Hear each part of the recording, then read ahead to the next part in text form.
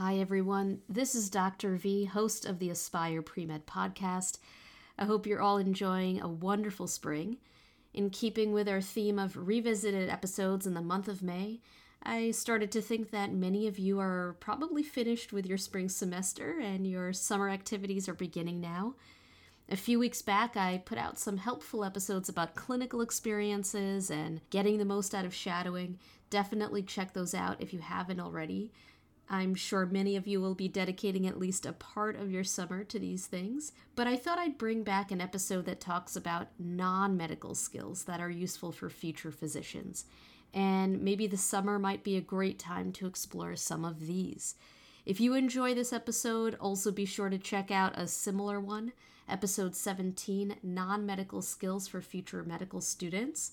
And without further ado, I give you Non-Medical Skills for Future Physicians Revisited. Hi everyone, and welcome to Aspire Pre-Med. I'm your host, Dr. V, and I'm so glad you could join us.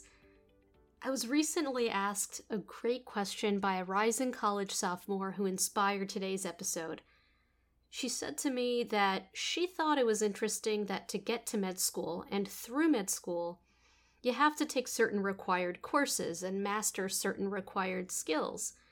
In pre-med, you have physics and bio. In med school, you have anatomy and physiology and a class on every organ system imaginable. But are there other skills outside of the curricula that are important to have in order to succeed as a physician?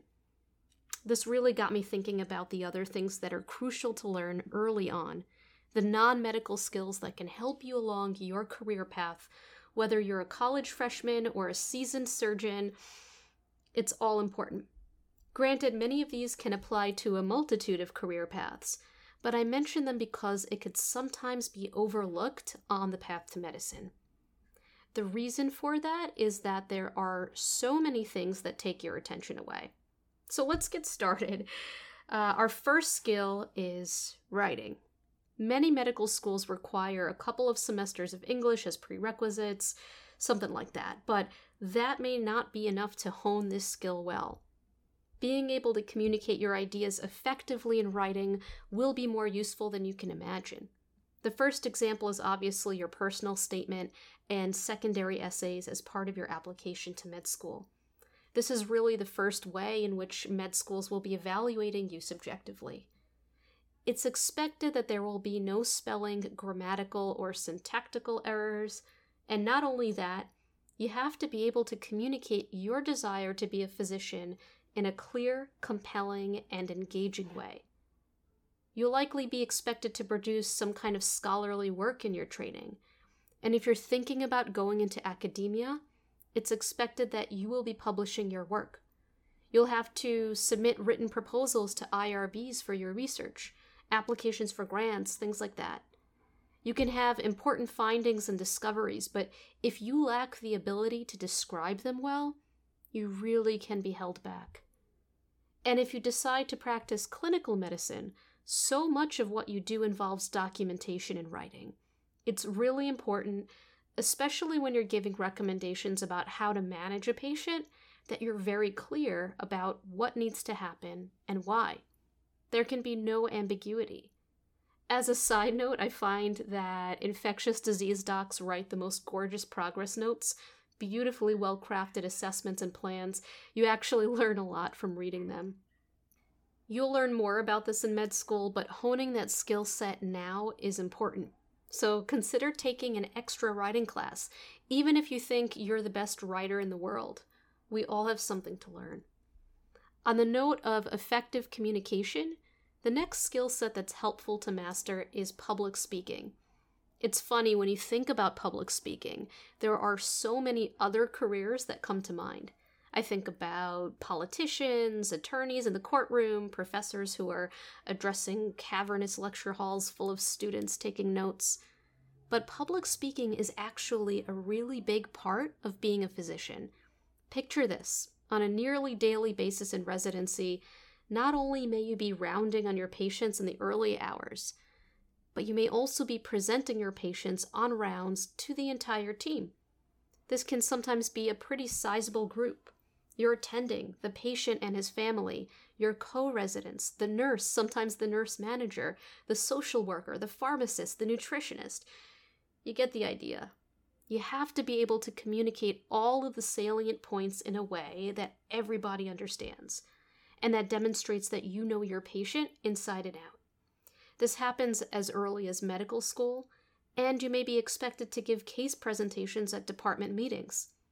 Later in your career, you may be giving presentations in larger settings to your colleagues at other institutions or at national conferences. Not only would you be presenting your work, but you'd be expected to field questions spontaneously. In my personal observations, some of the most successful people in medicine are not just the most knowledgeable, but are those who can convey that knowledge in a clear, confident, and even charismatic way. But it's funny, maybe things have changed, but I don't remember ever being offered a public speaking class at any point in my education. It's an invaluable skill, though, no matter what you go into. And if you tend to be more of the quiet, introverted, more timid type, you can get there too. Using this time to take classes or find coaching to help you step out of your comfort zone may help you feel more at ease when the time comes, because this is a skill you will need in medicine. On a related note, another skill set to master is creating presentations through PowerPoint or whatever software gets the job done through an electronic slide deck of some kind. So much of your classroom medical education and later in your career, continuing medical education, case conferences, etc., is almost exclusively done through PowerPoint. Chances are, if you're listening to this podcast, you're probably decently technologically savvy. And if you don't know the basics, it's pretty easy to learn online or through books. But taking it the extra mile can help a lot.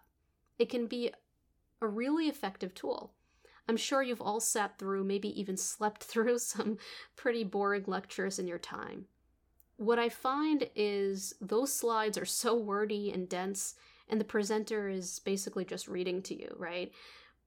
But learning how to be more succinct and using it as more of a visual tool can go a long way. I remember when I was a resident, I learned how to create animations through PowerPoint so I could teach the med students about the shunting of blood in different congenital heart lesions. It was really successful, and I loved watching their faces as they grasped a pretty difficult concept. Regardless of what you go into, you're probably going to be giving a lot of presentations, case conferences, teaching, that kind of thing. Learning how to do this well will go a long way. All of these things kind of go hand in hand, right? Writing, public speaking, presentations. The theme here is effective communication. My last skill set has nothing to do with any of that. It's basic financial literacy and know-how. I was a European studies major, chemistry minor, spent years in college, med school, residency, fellowship, and not once in my formal education did it occur to me to learn the basic principles of how to build a strong financial foundation. And I noticed that this is actually the case for so many of my friends in medicine. We just went into this assuming it's all going to be okay and work itself out. Later on, we're going to have more episodes dedicated to the financial aspect behind the path to medicine.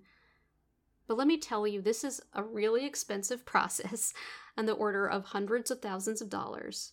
It's critical to be able to understand basic concepts like how the purchasing power of money depreciates because of inflation, or how your wealth can grow in certain investments. Coming into medical school, I had no idea about the importance of an emergency fund, or the concept of compound interest, or how the market works. What does it mean, for example, to refinance your student loans, and why would one want to do that? Ultimately, I once had a mentor who told me that if you're smart enough to make it to med school, you're smart enough to learn this financial stuff. At least the basics, anyway. It's so important to know this. This is your money. This is your financial backbone. So I did a lot of reading, listening to podcasts, learning from a lot of different perspectives, and eventually figured out what approach resonated with me and my financial situation. The more I learned, the less intimidating this all became. I'm not here to give any specific financial advice, but I am saying that it may be helpful to empower yourself with this knowledge and financial literacy. Anyway, that's my spiel. As always, these are just my humble opinions, take it or leave it, but I hope something was helpful here. To be successful in this path, there are so many non-medical skills that could take you there that people simply don't realize. So I hope this sheds some light on that. If you got something out of this, or if you have any questions, I'd love to hear from you. Send me a message at aspirepremed@gmail.com, aspirepremed@gmail.com, and until next time, enjoy your day, everyone.